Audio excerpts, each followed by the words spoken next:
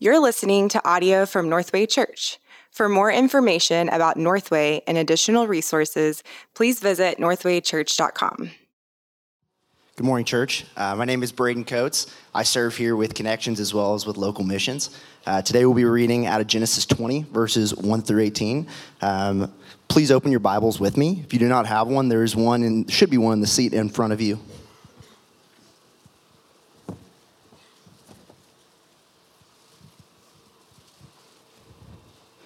From there, Abraham journeyed towards the territory of Negeb and lived between Kadesh and Shur. And he sojourned to Gerar, and Abraham said to Sarah's wife, "She is my sister." And Abimelech, the king of Gerar, sent and took Sarah. But God came to Abimelech in a dream by night and said to him, "Behold, you are a dead man because of the woman whom you have taken, for she is a man's wife." Now Abimelech had not yet approached her, so he said, "Lord, will you kill an innocent people? Did he not himself say to me, 'She is my sister'?" And herself said, "He is my brother. In the integrity of my heart and in the innocence of my hands, I have done this." Then God said to him in a dream, "Yes, I know that you have done this in the integrity of your heart, and it was I who kept you from sinning against me. Therefore, I did not let you touch her.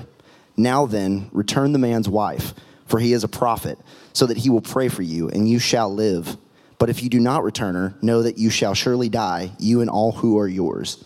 So Abimelech rose early in the morning and called all his servants and told them all these things. And the men were very much afraid. Then Abimelech called Abraham and said to him, What have you done to us? And how have I sinned against you, that you have brought on me and my kingdom a great sin? You have done to me things that ought not to be done. And Abimelech said to Abraham, "What did you see that you did this thing?" And Abraham said, "I did it because I thought, there is no fear of God at all in this place, and they will kill me because of my wife. Besides, she is indeed my sister, the daughter of my father, though not the daughter of my mother, and she became my wife. And when God caused me to wander from my father's house, I said to her, 'This is the kindness you must do me. At every place to which we come, say of me, he is my brother.' Then Abimelech took sheep and oxen and male servants and female servants and gave them to Abraham and returned Sarah his wife to him. And Abimelech said, Behold, I have given your brother 1,000 pieces of silver. It is a sign of your innocence in the eyes of all who are with you, and before everyone you are vindicated." Then Abraham prayed to God, and God healed Abimelech, and also healed his wife and female slaves so that they bore children. For the Lord had closed all the wombs of the house of Abimelech because of Sarah, Abraham's wife. This is the word of the Lord.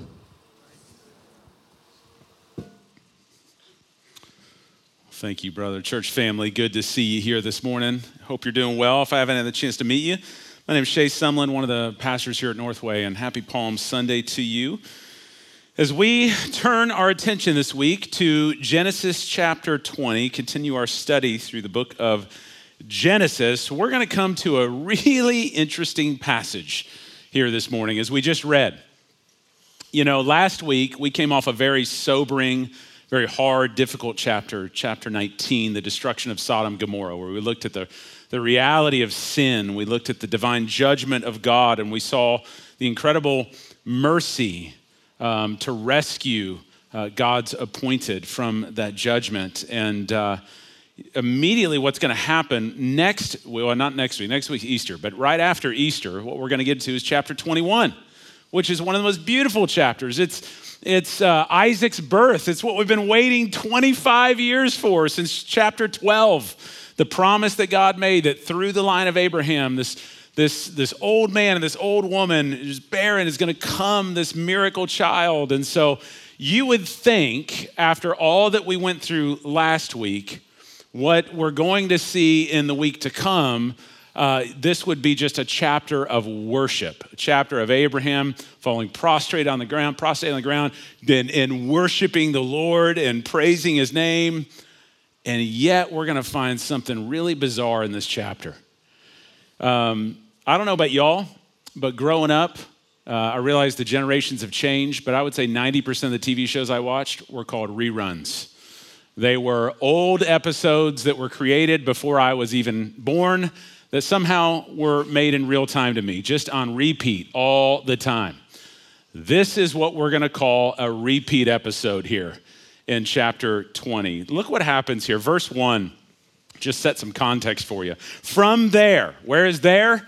It's Mamre. It's where Abraham was the last time we saw him in chapter 19, where he interceded for Sodom, where he watched the smoke rise from its destruction. From there, just outside the Dead Sea in Israel, Abraham journeys toward the territory of the Negev. The Negev is the southern desert, the Sinai Peninsula of Israel. And then he camps between Kadesh and Shur, right in the middle of the Negev. And then he continues on to Gerar. So what we're seeing here is Abraham, after the destruction of Sodom, is now moving as far west as you can get away from Sodom. He is going from the Dead Sea all the way to modern-day Gaza Strip, right on the Mediterranean Sea. It's a Philistine territory, as far away as you can get from Sodom. And again, we would go, okay, he's running from Sodom. He's going to set up shop in a new land. He's going to worship God. But oh no, verse 2, and Abraham said of Sarah, his wife, she is my sister.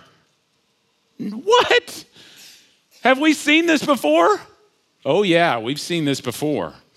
Last time is chapter 12 with Pharaoh. This time it's a new king in Gerar named Abimelech.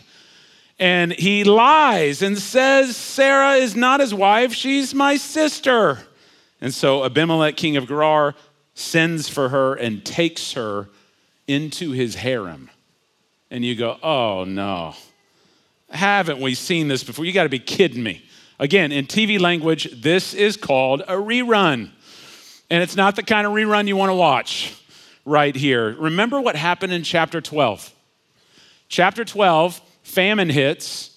Abraham packs up and moves southwest to Egypt. And he sojourns there. And he encounters the Egyptians and he lies. And he says, Sarah's not my wife, she's my sister. He lies, he's manipulating. And then Pharaoh takes Sarah into his harem. But before he can even lay a hand on her, God strikes Pharaoh's court with a plague.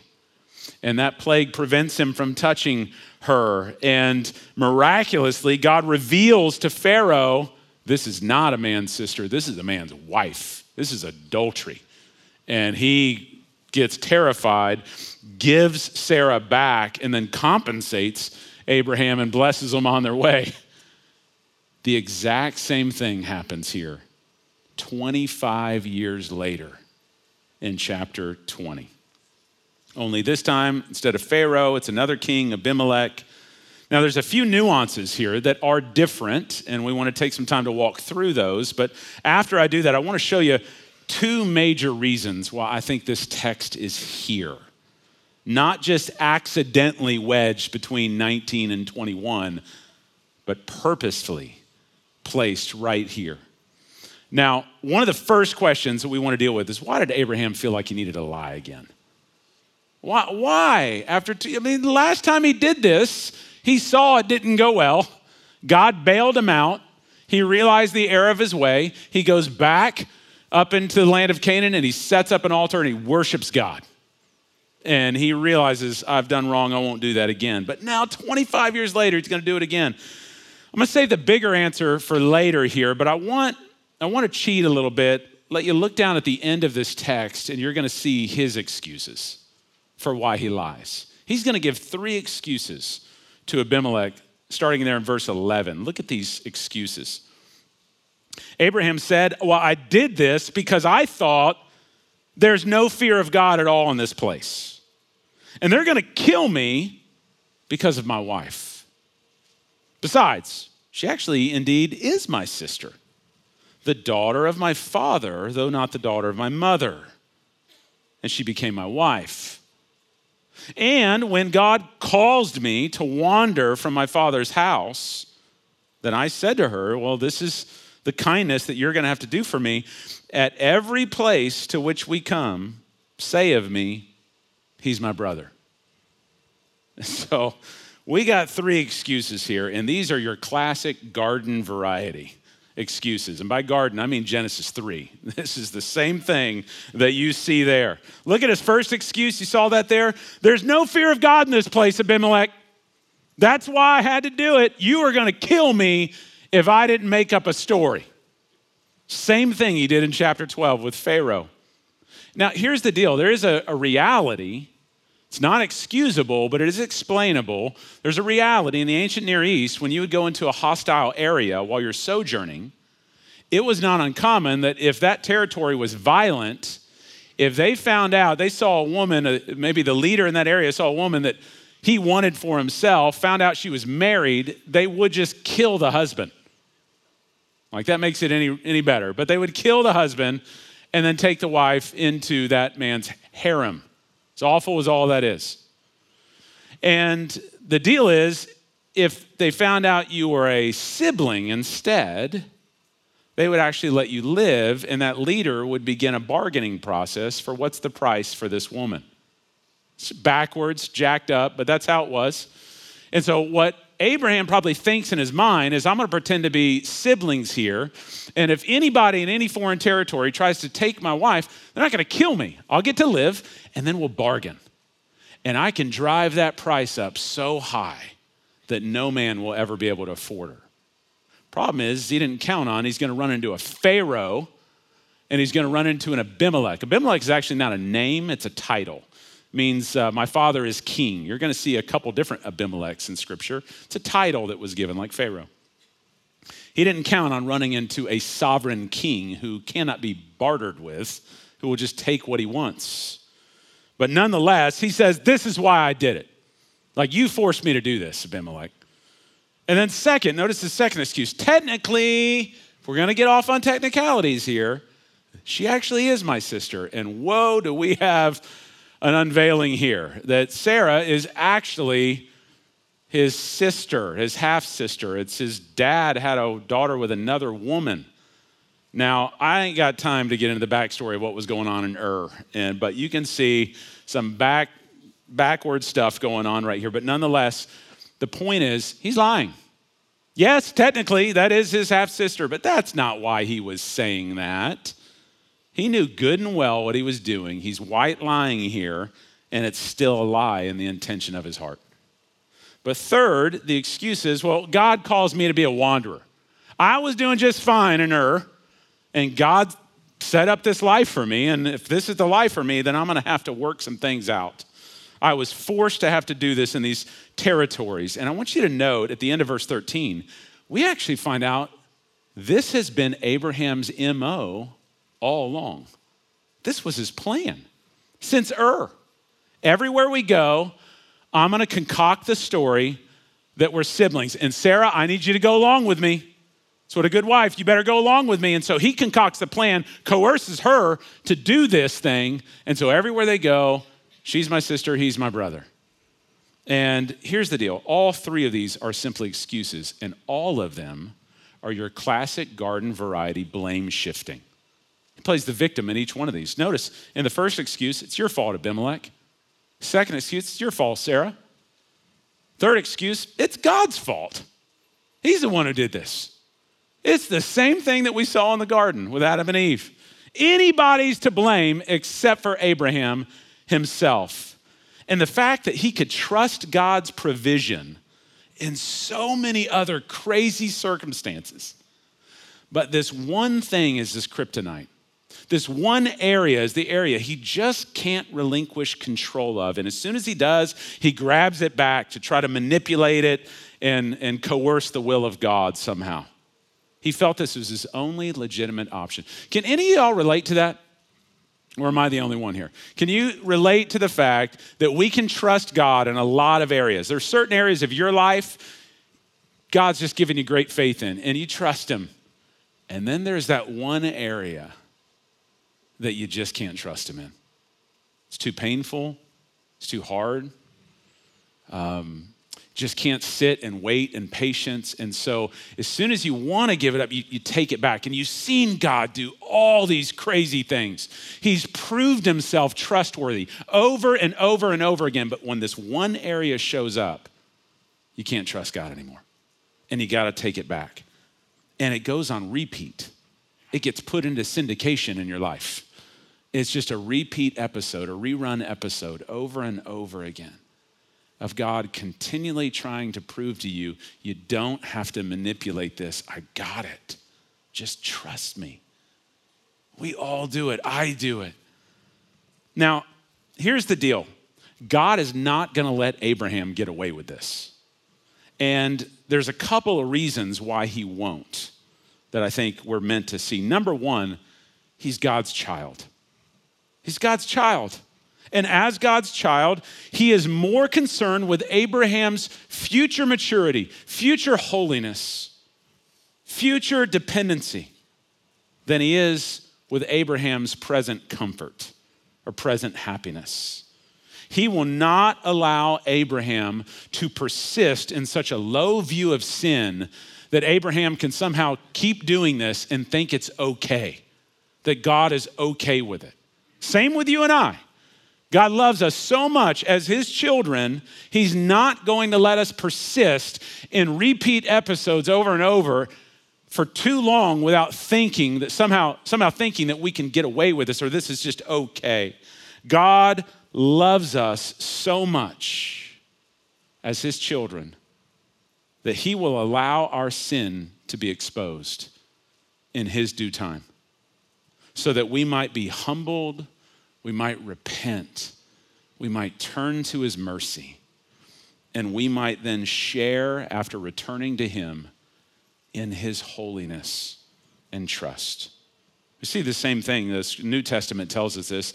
Author of Hebrews chapter 12, says this is how God as Father works with us. It is for discipline that you have to endure.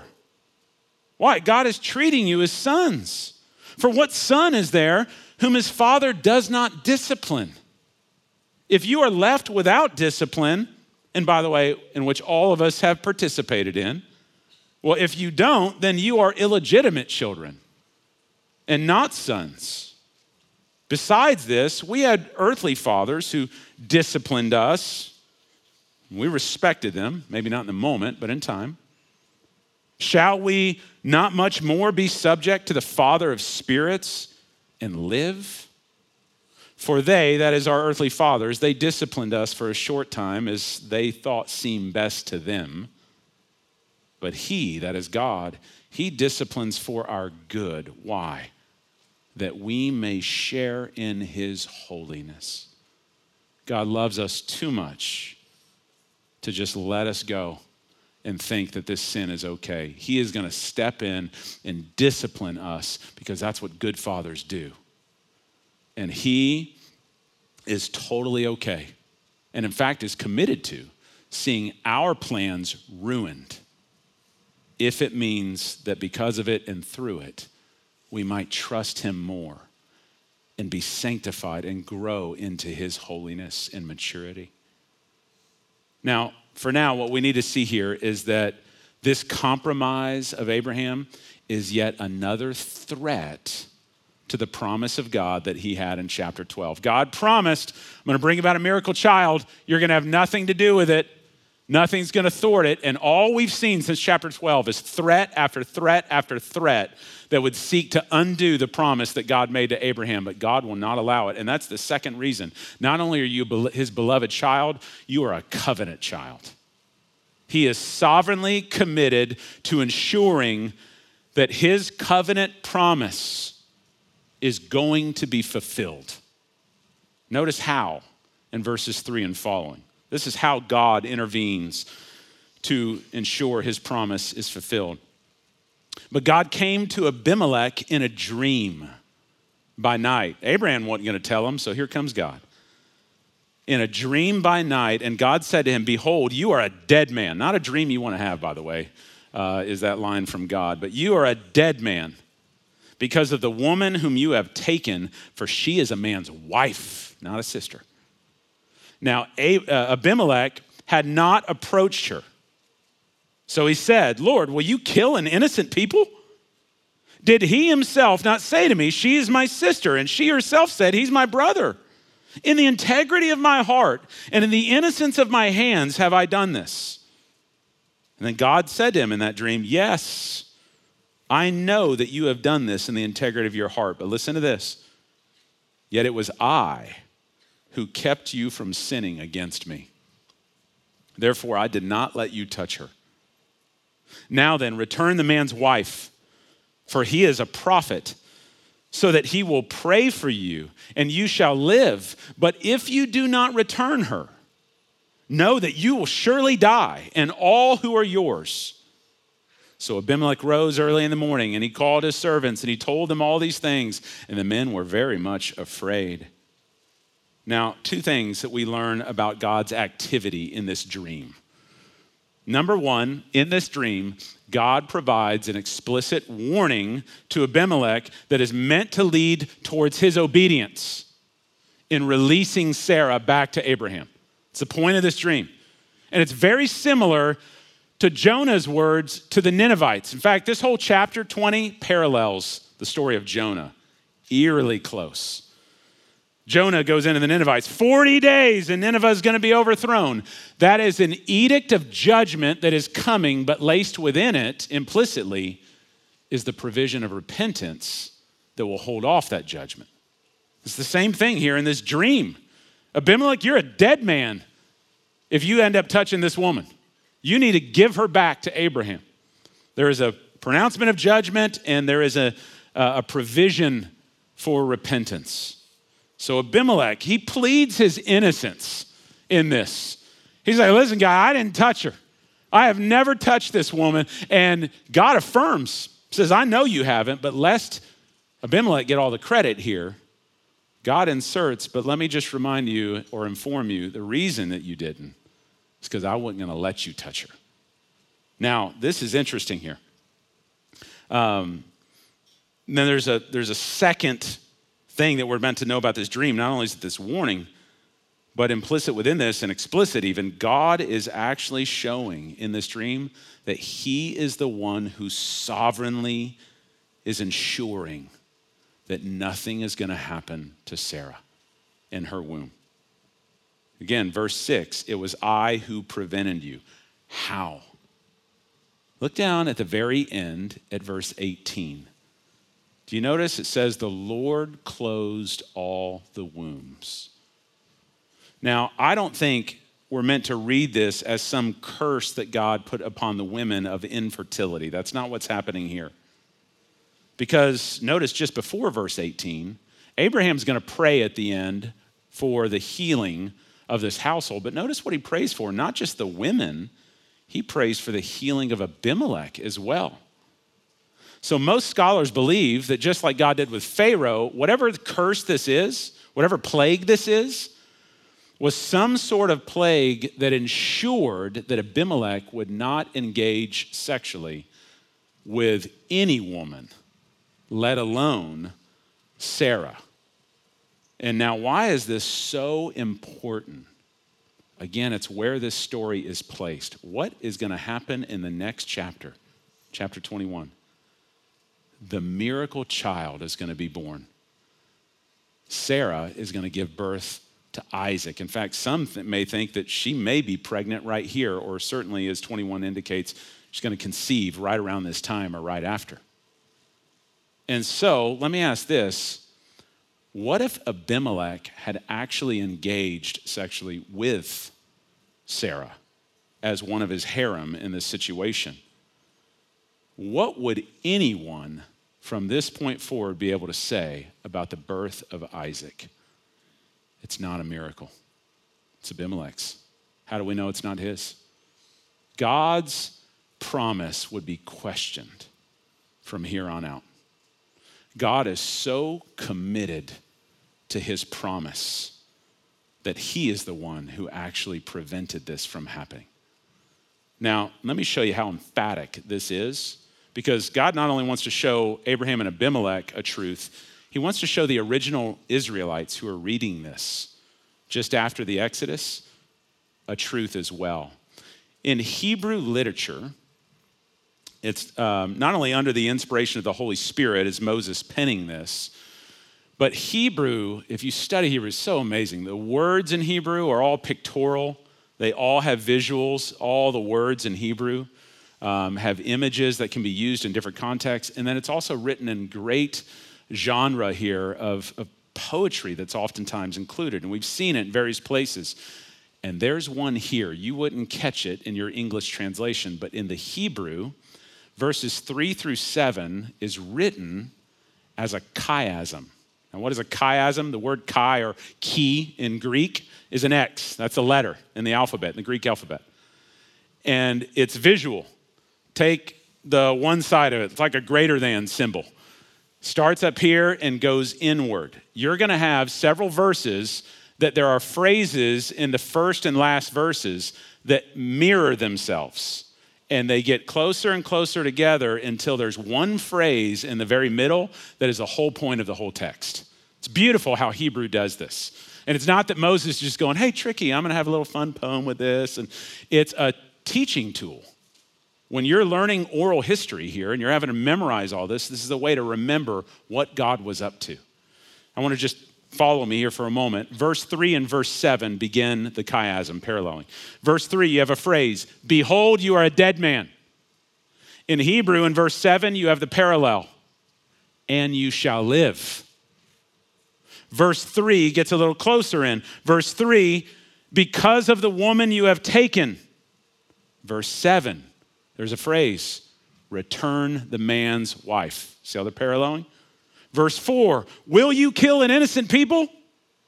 Verse 6, it was I who kept you from sinning. I made you innocent. Verse 5, the integrity of my heart, I have done this. Verse 6, I know that you have done this in the integrity of your heart. And that leaves one phrase left in the middle. In verse 6, it's the phrase, then God said to him or them in a dream. In Hebrew poetic form and under the inspiration of the Holy Spirit, God is wanting not only Abraham and Abimelech, but all the original readers to know God is the author and the agent in this story. Nobody else gets credit. Abimelech, Abraham, nobody's going to lay credit to this, only God. Even though Abraham's sin of deceit, and even though Abimelech's sin of obtaining a harem had threatened the promise of God, God's promise cannot be thwarted. And so he makes that known now. And the same is with us. When it comes to our redemption, all the evil atrocities going on in the world, all the sin that is alive in our own hearts, God's plans cannot be thwarted for you. It's why Paul says in Romans 8, for the elect, all things work together for the good of those who love him. It's part of his plan. He bookends that at the end of chapter 9. Nothing can separate you. Heights, depths, powers, principalities, nothing can separate what God has secured for you in him. I've got you. And even when you are your own enemy towards yourself, God's purposes cannot be thwarted. And so in verse 9 and 10, after hearing this dream and receiving this revelation, Abimelech confronts Abraham. Got a little bit of conversation that needs to take place. Verse 9, then Abimelech called Abraham and said to him, what have you done to us? How have I sinned against you that you have brought on me and my kingdom a great sin? You have done to me things that ought not to be done. And Abimelech said to Abraham, what did you see that you did this thing? In other words, again, just like in the story of Jonah, there is this great irony and juxtaposition here. You have the unrighteous calling out and rebuking the righteous. Abraham, who has the commands of God, wouldn't obey them. And Abimelech, who didn't have the commands of God, once he gets it, he immediately obeys. You have the righteous who are living unrighteously and the unrighteous who are living righteously. This pagan Philistine king appears to have more fear of God than Abraham, God's own servant. There's an irony there. Well, as we've already seen, Abraham then lays out his excuses, those three excuses, blame shifting and playing the victim. But in verse 14 and following, we see Abimelech bless Abraham and Sarah. And you got to go, wait a minute, why would you bless a dude who just totally deceived you? But remember, from Genesis chapter 12, God promised Abraham, I will bless those who bless you, I'll curse those who curse you. And so as we'll see, Abimelech is a smart man, and he's going to understand if this is God's chosen man, for God's chosen purposes, then I'm going to honor that. I'm going to honor him, even if this guy's acting like an idiot. Verse 14, then Abimelech took sheep and oxen and male servants, female servants, gave them to Abraham and returned Sarah, his wife, to him. And Abimelech said, behold, my land is before you. Dwell wherever it pleases you. And then he turned to Sarah and he said, behold, I have given, notice this, I have given your brother, I think there's a little punk down right there. I've given your brother, quote, quote, 1,000 pieces of silver. It is a sign of your innocence in the eyes of all who are with you. And before everyone, you are vindicated. Note the blessing to Sarah. It's one thing to bless Abraham. He blesses Sarah here. 1,000 pieces of silver. Why? It's a sign, he says. A sign of what? It's a sign of Sarah's innocence. Again, why is that so important? Because what's coming in the next chapter? Isaac. If he had touched her, then there's always going to be an asterisk next to Isaac everywhere he goes. Is he really the miracle provision? Was this Abimelech's doing? So this is Abimelech's public profession for all the nations to take note. They were never together. He never laid a hand on her.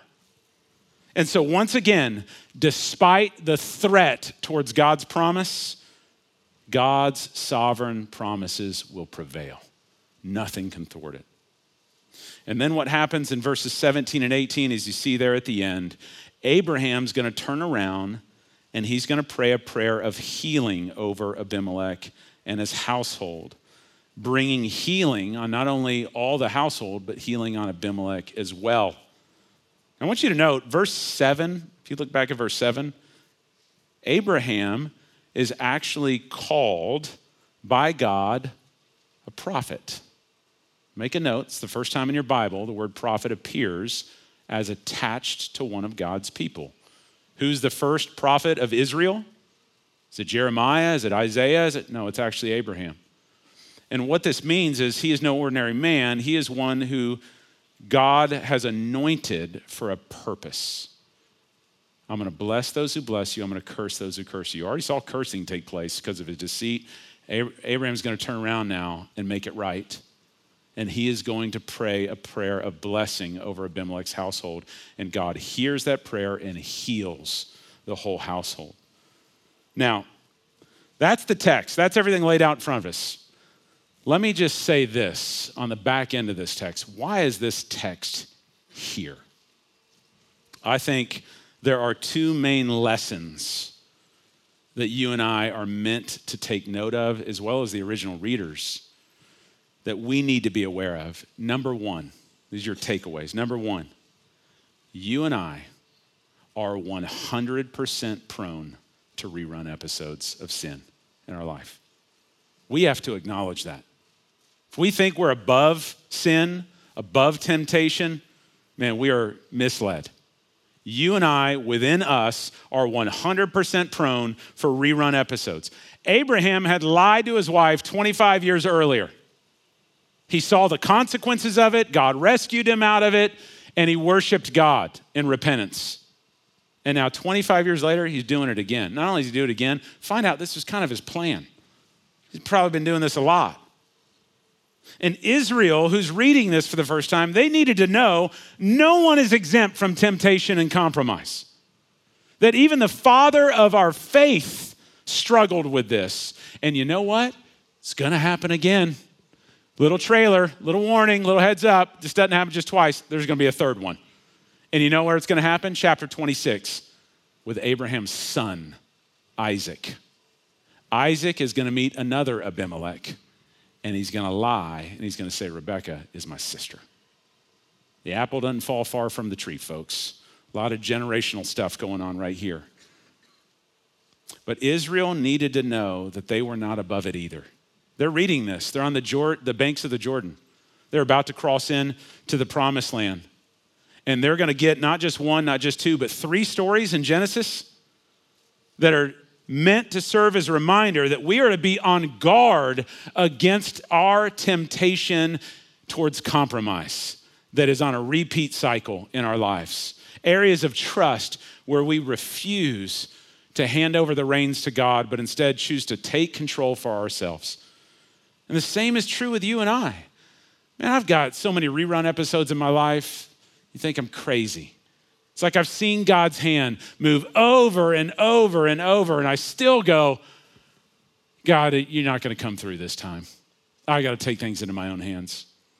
I've shared before, I remember being, a young college student, and I went on my very first mission trip and had to support raise. Support raising. I had to support raise $3,000. I didn't know I was a brand new Christian. I thought everybody I knew was pagan. They're not going to invest in this. How am I going to raise this money? God's never going to do this. I'm going to be the only one on the trip that doesn't get to go. And God raised $4,000. And I went, Lord, you're amazing. I will never doubt you again. Until next year when I go on my second mission trip. And I got to raise $3,000. And you're never going to do this, God. You're incapable of doing this. Oh, really? These repeat episodes, these reruns, man, they plague us. And I've got certain areas in my life, and you do too, where on your weakest days, you just want to take that one back from God because he's not answering like you think he should answer. In the timing and in the way that you think he should answer. And so we want to take that control back. We want to coerce and manipulate the situation so that we can try to force God's will and God's blessing our way. And God doesn't want to have that happen that way because you're going to get all the glory and he's not. And you're going to try to get in and threaten his purposes, but his purposes are unthreatened. By the way, we're not alone in this. If you get some time, go read Mark chapter 6 in the New Testament. Let me just give you an overview. Feeding of the 5,000. 5,000 out there, just men, and then all the women and children that are around it, so many. And they're hungry. There's nothing to eat. And the disciples want to send them away because there's not enough bread. And Jesus, the disciples' theory was, I can only do what I can do with what I have. That's how they operated. And if I don't have it, then I can't do it. Jesus' theory was, no, you must do what you cannot do with what you don't have. And so the way that you do it is you got to bring it to me and I'll bless it and I'll multiply it. That was the lesson. Well, they didn't get it. They go out right after the feeding of the 5,000. They head out on a boat in the Sea of Galilee. A storm comes. Jesus comes walking to them, and Mark is careful to tell us that the disciples could not recognize that it was Jesus. Not because it was night and cloudy, but because they couldn't believe that he could do that. And Mark, at the end of that section, inserts a verse that says, and the reason they could not understand this is because they had not gained any insight from the incident with the loaves. They didn't learn the lesson. And so now strike two on this. You know what happens 2 pages later in your Bible? Mark chapter 8, the feeding of the 4,000. Should be a little easier. We got 1,000 less. But what happens? The disciples go, where are we going to get enough bread to feed all these people? Are you kidding me? 2 chapters ago. Go back. You were there. You saw him do it. And you questioned him again? And just in case you think that we're not supposed to get that, you know what happens immediately after the feeding of the 4,000? I mean, immediately. In Mark chapter 8. They get into a boat. They go on the Sea of Galilee. And the 12 disciples, that's all that's in there with Jesus, start arguing, where are we going to get enough bread for us to eat? Are you kidding me? There's 12 of you. He's done 5,000, 4,000. You think he's not going to feed 12 in a boat? And they're arguing over this, and Jesus hears them, and Jesus goes, why are you so difficult? Why is it so difficult for you to remember? Do you not know? And you know what he says? The same thing that Mark said at the end of the walking on the water, the reason they hadn't gained any insight on the loaves is because their heart was hardened. And Jesus goes, is your heart not hardened? You see, what leads to rerun episodes more than anything else is a hardened heart. You see God pour out his blessing, you trust him, and then the very next day, you start allowing callousness to grow over your heart so that you don't believe him again. And so, for some of us, so much time can pass with so much thickness of callousness, of hardening of heart, that the next time we need to see God come through, we just cannot even fathom that he can do it. The thing that we need the most from that callousness, and by the way, Jesus even says in Mark chapter 8, when you have a hardened heart, it leads to eyes that cannot see, ears that cannot hear, and a mind that cannot remember. We have moments like that, and if we are not careful to rekindle our trust in him, and the way that we do that is by spending daily time in his word, reminding ourselves of his promises, because we're like sheep, we're going to forget. Constantly, that's why we read the scriptures, so we can commune with God and we can be reminded of his promises. And praying, where we learn how to trust and obey him and step out daily in faith, regularly fixing our eyes, not on our faith, but on the object of our faith, who is Jesus Christ. If we don't do that, then yes, barnacles of doubt and disbelief are going to attach themselves to our heart. And then we are going to fall into the temptation to want to seize control, manipulate, and compromise.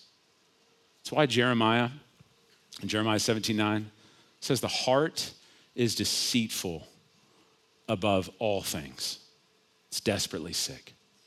On any given day, you need to be aware you have a propensity because of the sin in your own heart to be deceitful. Nobody is above it. Me, anyone else.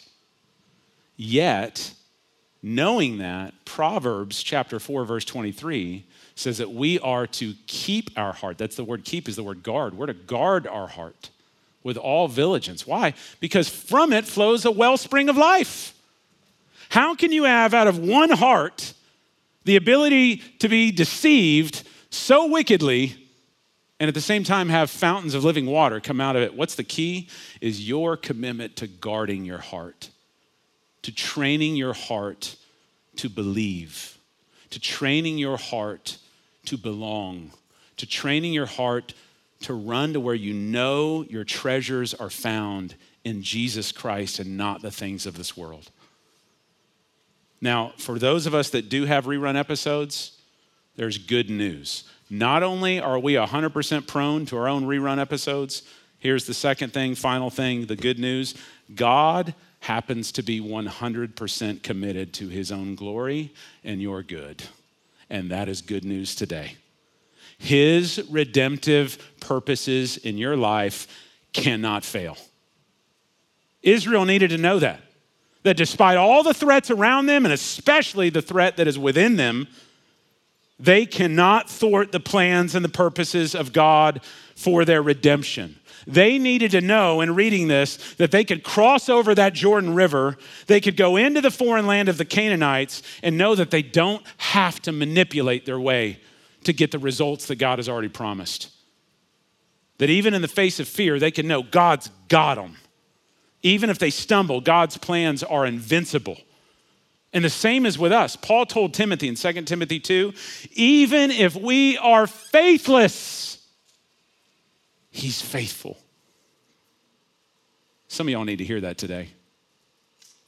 Even when you are faithless, he is faithful. Why? Because he can't deny his own name. He's not just committed to you, he's committed to his glory, his character, so you can trust him. And that is not a license to go compromise knowing that nothing you do is going to stop God. No, there's going to be collateral damage. But it is encouragement to know that we can hold on, even in our weakest days, that God's plans cannot be thwarted. I don't know where you're at your faith journey right now with the Lord. I imagine there are some of you in this room right now who are teetering with compromise. Maybe you're full on engaged in it right now. You have distanced yourself from the promises of God. You have allowed your heart to become hardened towards him, and you are full of trying to manipulate his will and his blessing into your life.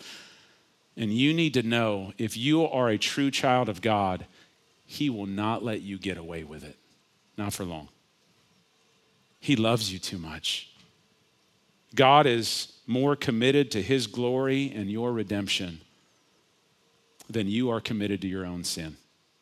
And that is good news for every one of us in this room. So rather than waiting to get exposed, come clean There's mercy for you. There's forgiveness for you. There's grace for you. Come clean. Turn from the sin in your heart. Confess it to the Lord. Confess it to those around you who you're hiding it from. In the immortal words of hide and seek, come out wherever you are. His grace is sufficient for you. And especially this Easter season, look to the cross. Look to his resurrection for the life that you truly need. And for others of you who are seeking to be faithful right now, but you find yourself, because of the evil events going on in our world, such as we've already prayed for, that seem to be all around us all the time, they have worn down your heart because of the deceitfulness of life, and you just don't see God winning right now. You need to know that God will not be mocked, and his ultimate purposes cannot be thwarted. I want to leave you with the words of David, who said this in Psalm 37. Just listen to this. Be still before the Lord and wait patiently for him. Fret not yourself over the one who prospers in his way, over the man who carries out evil devices. Refrain from anger, forsake your own wrath in that. Don't fret yourself, because it only leads you to evil. For the evildoers, they're soon going to be cut off. There is a day coming. But those who wait for the Lord, they're going to inherit the land. It's a promise. So in just a little while, the wicked will be no more. Though you look carefully at where they are right now, there's a day coming when they won't be there anymore. But the meek, they shall inherit the land and delight themselves in an abundance of peace. Let's pray. Father, oh, how we need to be reminded of the truths in this chapter. We ourselves are prone to wander, prone to leave the God we love over and over again, where we have the irony of the righteous living like somebody who would be unrighteous. These rerun episodes that plague us. We have little faith. But God, we thank you that your mercy is greater. Greater than our own sin is your commitment to your redemptive purposes in our lives. So Lord, have us be held today in an evil and fallen world to know that your plans will not be thwarted, no matter what may come. There is more going on here than we can see. So in the meantime, Lord, help us to turn away from compromise and rather turn to trust and trust you that you are going to work this out for your glory and for our good. And it's in Jesus' name we pray. Amen. Thank you for listening to this message from Northway Church. A podcast should never replace gathering with God's people to worship Jesus. So we want to encourage you to be a part of a local church family.